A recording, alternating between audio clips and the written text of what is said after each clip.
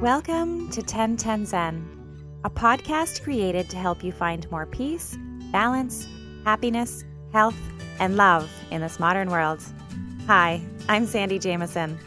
Please join me every Monday morning at 10:10 while I explore topics such as well-being, relationships, motherhood, and entrepreneurship. Topics that will help you move your life forward so you can live the life you deserve to live.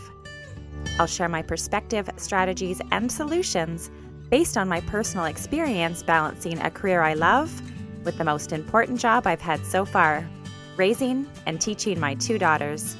Okay, here we go. Hi, welcome to podcast 63. How are you? Thanks for taking the time to listen today. I'm so grateful you're here. So this is a podcast for our hearts. This topic is especially sensitive to me since my dad had a heart attack when I was 14 years old and I thought I was going to lose him. I had been out at a party and I'd been drinking, so when he called me into his bedroom, I was a bit annoyed. Then he said, "I think I'm having a heart attack." It was so scary and I started to hyperventilate.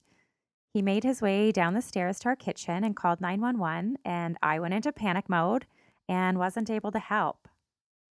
And then he was in the hospital for a month. That was nearly 30 years ago, and I'm grateful that my dad is still here and doing well. But it was definitely scary. So when I came across an article on foods that support heart health in this month's Alive magazine, I knew that I needed to share it with you. It's an important topic, and we should all really be introducing foods that are good for our heart. By the way, if you've never read Alive, it's my favorite magazine, and I got it for free at my local health food store.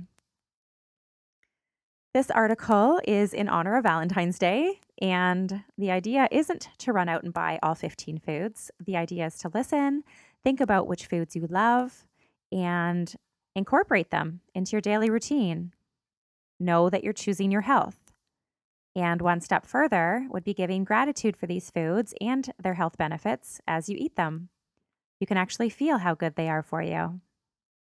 Okay, so I'm going to summarize this article essentially. There's 15 things, but if you're intrigued, go to your nearest health food store and pick up a copy of Alive. They have lots of great recipes for all of these ingredients as well. Number 1, pomegranates. I love pomegranates. If you've never tried them with a little bit of sea salt sprinkled on top, you must. They're so good. Number 2, pink and red grapefruit. I love having grapefruit juiced. I find it a lot less sour this way, but they're so good. There's so much vitamin C in grapefruit. Number 3, apples. An apple a day can actually help you keep the cardiologist away. It's grounded in science. Keep the peel on. Make sure when you eat them, you're slicing them and eating them right away. This maintains the nutrients. Number 4, strawberries and raspberries. These little guys are antioxidant powerhouses. Number 5, cranberries. They're considered a superfood. They lower the risk of cardiovascular disease and they reduce blood pressure. Number 6, beets. I love beets, especially pickled beets. They're always a favorite of mine when I go to my dad's house for dinner. They've got tons of really great essential nutrients and maybe even lower blood pressure.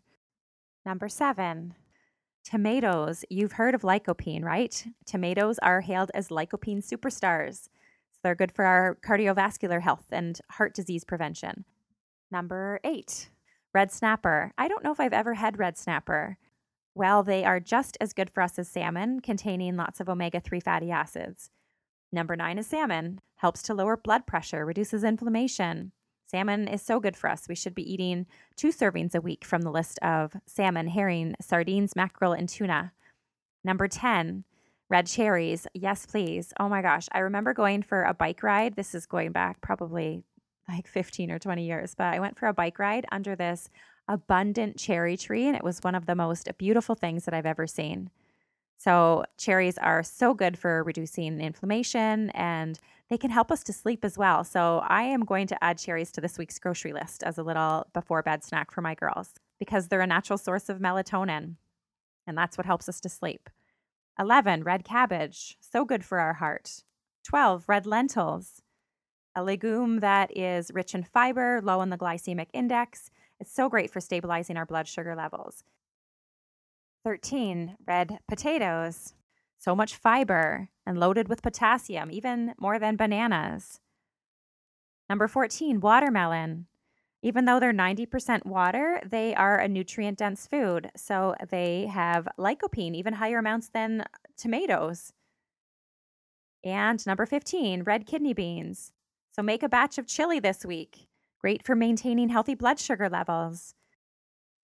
Anyways, I hope that you review this list and add a few of them to your grocery list this week. Try something new and help your heart and help the hearts of those you love. Ending today with a simple quote, a Chinese proverb: when the heart is at ease, the body is healthy.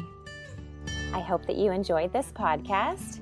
If it resonated with you in any way, I'd love a star review on iTunes or Google Play. You can also subscribe to my podcast and have it delivered directly to your inbox every Monday morning. Visit 1010zen.com for more information. And I'm here to help.